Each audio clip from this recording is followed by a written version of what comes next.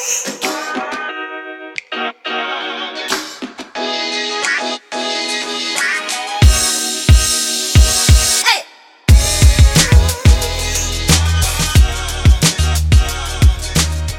everyone, welcome to Brunch and Slay. I am your host, Amira Sain, and joining us today we have Mahisha Dellinger, founder of Curls, the natural hair products we've all come to love. So thank you for joining us. Thank you for having me. I really appreciate it.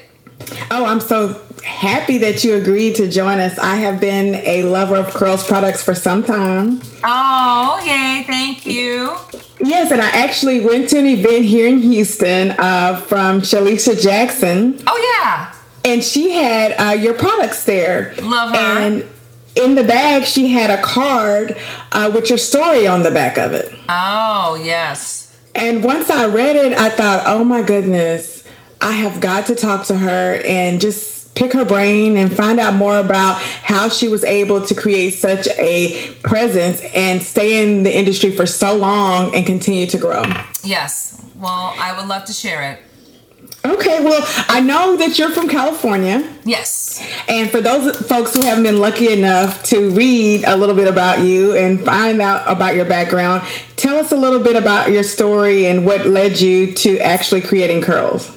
Okay, so before I go there, tell me, how far back do you want me to go? You want me to talk about my professional journey or the struggle before that?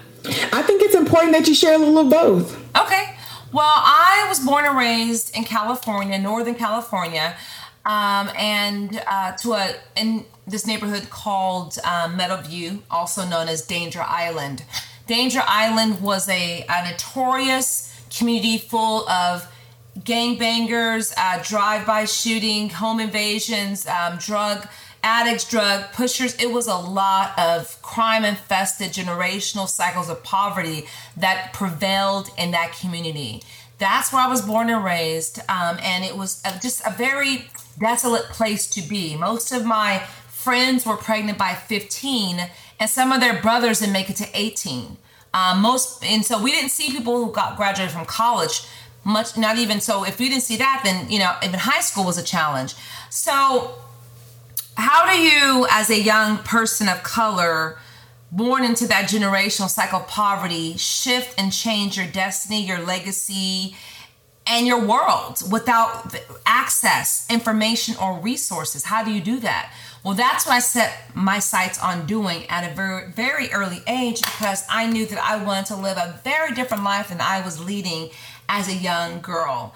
My mother was a single mom. She did the best she could do. My brother and I had two different fathers. And so it was real rough for her. And she did, God bless her soul, what she could do. But unfortunately wasn't enough. My brother got sucked into the world of gangbanging, and he got sucked into the world of dealing crack cocaine. Our house was shot up multiple times because of his antics as a neighbor. He was in Meadowview blood. So the Meadowview Crips would shoot the house on different occasions, invaded the neighbor's house and killed the mother looking for her sons. That's in my community. So my brother's best friends, KK and Jamal's mother, went to the door when they were looking for her sons, and they shot and killed her. So that was my environment. Okay, that's where I come from. So I decided at a very early age to not only was I going to finish high school, but I was going to also go to college and be the first to graduate in my family. I did that. Unfortunately, fortunately, she was a blessing, but I wanted to be a young mother. I had my first child when I was still in college, and I was hell-bent on still continuing my education. It took me a little bit longer because I had to go at night while she was a baby until she was able to go to preschool. So my mom would keep her at night, and it took me longer, of course, but she babysat so I can make sure I finished my degree, and I did. And then I went on into corporate America. So I kind of, I pushed through, basically. I pushed through. It became not if I graduate, but when. And so I made it a non-negotiable for myself, because I knew that I had to single-handedly change my daughter's legacy. So that's what we did. That's what I did. I moved forward and took care of my daughter, and we grew up together. She saw the beginning stages of Curls. she has seen mommy work hard and sometimes have to be absent and traveling to get things done for the business. And now at 22 years of age, she actually works for Curls. So everything has come full circle, but it definitely was a fight. And so once I fought through the hood, you think I made it. Oh no, I got my corporate job. Oh my God, this is amazing. I'm working at Intel Corporation, a very coveted organization to work for. And I was determined to prove my worth, that I was a stellar employee and worthy of climbing the corporate ladder, and I was going to retire at Intel Corporation until I was faced head on with corporate racism. And at that moment, when Mr. Lyle McCarthy decided that he was going to get rid of me for no other reason besides that he didn't like the color of my skin, I knew that I had to change my legacy, my destiny, and take the control back and control my own destiny by determining how much money I make and how far I go. And after going through that ordeal, everything shifted. My mindset shifted, and I decided to, from that point on, work for myself. So I hear, number one, a ton of determination. Right. I'm happy that you shared that part, that your decision is really what catapulted you to the path of where you are right now. Right. Yeah. Yeah, being exposed to a lot of things that us as African Americans have been exposed to with the drug epidemic and obviously racism, but deciding to create your own space in spite of. Right, in spite of. And actually, that experience of Mr. Lyle McCarthy wasn't in spite of. It was thank you for pushing me into my destiny, because had I not experienced Lyle, I probably would have still been at Intel Corporation slaving away for them. And so I actually found Mr. Lyle McCarthy on Facebook a few years ago, and I sent him a 2-word message, thank you. And then after that I said, Google me. I love it. I love it. Yes. Okay. So take me back to April 6, 2002. Okay, so that was when we launched Curls. I actually brought Curls on. I decided to 9 to 12 months before that, I started the process. But we turned on the light switch on the website, flipped the switch on the website on that day, after all the work had been done. And turned the switch on to 6 orders. I was like, oh my God, I made it. I've done it. I was so excited. 6 orders, right? Nothing. That's nothing. So I was super excited about where I was going. And the fact that I actually took this idea, this concept, and created, from concept to creation to fruition, and I made it come to life. So I was very proud of that, and that's kind of where it all started. Yeah. So since 2002, I know that you've probably added. Well, I know you've added a ton of different products. Tell us about your evolution. Like, where are you now compared to that woman who you were back in 2002? As far as a business owner? Well, as where I am today as a business owner, this brand was very small when I started. Again, it was a handful of orders a day. I wasn't in any retailers. It was a very small brand, but that brand has grown from an idea to a multi-million-dollar company over the course of that time. So it's actually have been a very fruitful business. And it wasn't, and I want to say this, is that people think that they see success and they think it's overnight. Oh my gosh, you're so successful, and they just see this little pieces they see, the little nit here and there. But really it was a lot of years of struggling and grinding and really being aggressive and assertive and going for it. It just took a lot of grinding and not taking no for an answer. Yes. Thank you for your transparency on that. Now, since the industry has changed so much since 2002, I mean, just the amount of women who have decided to embrace their natural hair has changed. I've noticed here lately that some of the mainstream companies like Procter & Gamble, who produces Pantene, has decided to delve into natural hair. Right. I myself have mixed emotions about this, because I feel like I admire women like you who've truly answered a need and didn't wait until it was a fad. Right, exactly. And so seeing that when I walk down the aisle in Target and I see Curls sold out, by the way, with the vitamins. I see that and I feel a little twinge, and I'm not even in that industry when I see some of these people with this huge buying power try to scoot in on those shelves that we used to barely have a little pocket. Now it's a whole aisle. Right. Tell me about how that affects you and how you choose, or not just choose, how you remain positive and not let that affect you when you're growing your empire.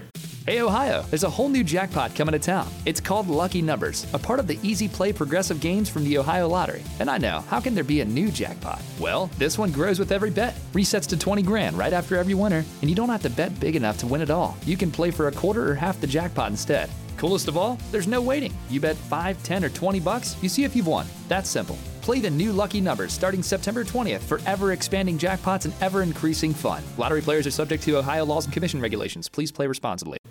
Well, you know what? We saw the writing on the wall. We knew it was coming. We knew Pantene was coming for us for some time now, because it takes them, unlike us, small businesses. We can't. Well, what I mean by small business means anything under $50 million. Okay, so that's considered a small business. So small businesses are able to respond in a quicker manner than say a large, like a Pantene, Procter & Gamble of the world. So that is an advantage. So we had time. We knew that was coming. And so really, there's nothing we can do about their buying power, their shelf space, how deep they are. There's nothing we can do about that. Only thing that we can do, though, is continue to be authentic and organic to our consumer. We need to, and that's been our advantage, me and every other Black-owned brand. That's been all of our advantages since day one. So it's like what we thrive in, because you can come. And like, I was at an event just this past weekend. It was an event this weekend in Dallas where I was on a panel and I was speaking to women about empower them into their destiny and share my journey. You can't go meet the founder of Procter & Gamble and connect with him. So we have a level of an advantage to some level. And we have also me, Curls, and other brand owners, consumers that really want to buy from us and not the Pantenes of the world. Now, there will be people that buy Pantene, obviously, or they wouldn't be here. They're a big brand. But they are realizing the power of the Black dollar 15 years later. But whatever the case is, they are realizing it, and now they're coming for us. But we're prepared. I feel like you always have to be ready for a challenge, and competition is everywhere. It's part of being an entrepreneur. So I don't shy away from it, basically. Yeah, and I definitely agree. Competition is always there. And I just know that that's a huge market. And I agree with what you said. Now, all of a sudden, it seems that brands are recognizing. And it's a little sad when you think about the fact that our hair has always needed different products, period. Right. And to be limited, to just a couple products that happen to be in the store has always been an issue for me. So having products like Curls there that represents my natural texture, or even when I first went natural, I remember seeing your coil, what do you call it? Which the one? Little descriptions of coils that you have on your site. Oh, yeah, That was important. And because you wanted to know what products should I use that are best for my hair. Right. And that's something that you just wouldn't find on mainstream sites. Right. It was a total afterthought. So I commend you for being a pioneer, because you certainly are one in the industry, and making a way and making sure that our voice is being heard, and we can really truly tell that someone cares about the coins that we spend and donate to their business. Right. Very important. Very important. So, there'll always be the Pantenes of the world. We just got to keep it moving and delivering and doing what we need to do. Oh, yeah. So now that you have your vitamin, we have to talk about it. Okay. Tell me what made you come up with the actual liquid vitamin. Well, we know that it's clinically proven that when you have a pill vitamin, you absorb 20% in your bloodstream of the vitamins. When you have a liquid form, this is clinical data. That same set of vitamins deliver up to 98% to your bloodstream. So we knew when we saw that data, I knew that if I was going to go into this supplement world, I had to bring a game changer, and that's exactly what we did. We changed the game by bringing a more efficacious vitamin to the table, and it's killing it. Oh, yes, it is. Yes. I've tried other brands, honestly, and I tried the liquid because I thought, okay, that's something I won't forget. A lot of times the other brands, the pills are huge. Yeah. And who wants to look forward to that every day? Right. Exactly. That's a hard thing. And you can mix it with your favorite smoothie drink in the morning if you don't like, the taste of liquid. But I mean, it's definitely a more efficacious way of getting your vitamins. Oh, yeah. I'll have to try that. I haven't mixed it with anything yet. I just you can definitely do that. It. Yeah. Yep. So as a initially as a solopreneur, I'm sure that you're asked this a lot, especially now in the city of Dallas, where panels and different events that empower women are definitely on the rise. But can you share with me a little bit about your journey and maybe 3 things that you learned that you still use now that you actually have employees that have really, truly helped grow your business? What's the question? I'm sorry. Can you share with me 3 things that you've learned from the path of being a solopreneur up until now that you still use that really, truly helped you grow your business and thrive? Well, yeah, I've learned, so much. Let me think of the top 3. As an entrepreneur, I've learned a lot. But one thing that I can say I learned even before this is the power of being resilient. And I thought I was resilient before, but I tell you, you learn that character even more so when you're on your own, because you get knocked down a lot, especially at the beginning of hearing. If you're constantly hearing no all the time to every 100 no's to every one yes, you have to be able to suck that up, absorb it, and keep it moving. So resilience is uber important. And something I had to learn. And, so getting, it came full circle in a lot of ways. So I remember pitching Sally Beauty over and over and over again. And then they kept saying no. And then once we went to Target, they called us and said, oh, why didn't you pitch us before? I did. You rejected us. So, it's kind of, you have to get past all the no's and learn to not get stuck in the no's. I would say always one thing that's important no matter what I learned, and this is maybe not so much a learning that I've always had this character, but it's an important learning period, is doing your due diligence with new products, a new business out the gate. Due diligence, make sure that it's a consumer-driven product or service that you're bringing to the table. When I develop new items, for example, making sure I do my due diligence, make sure I'm bringing what the consumer wants. So that is a part of the learning process as an entrepreneur.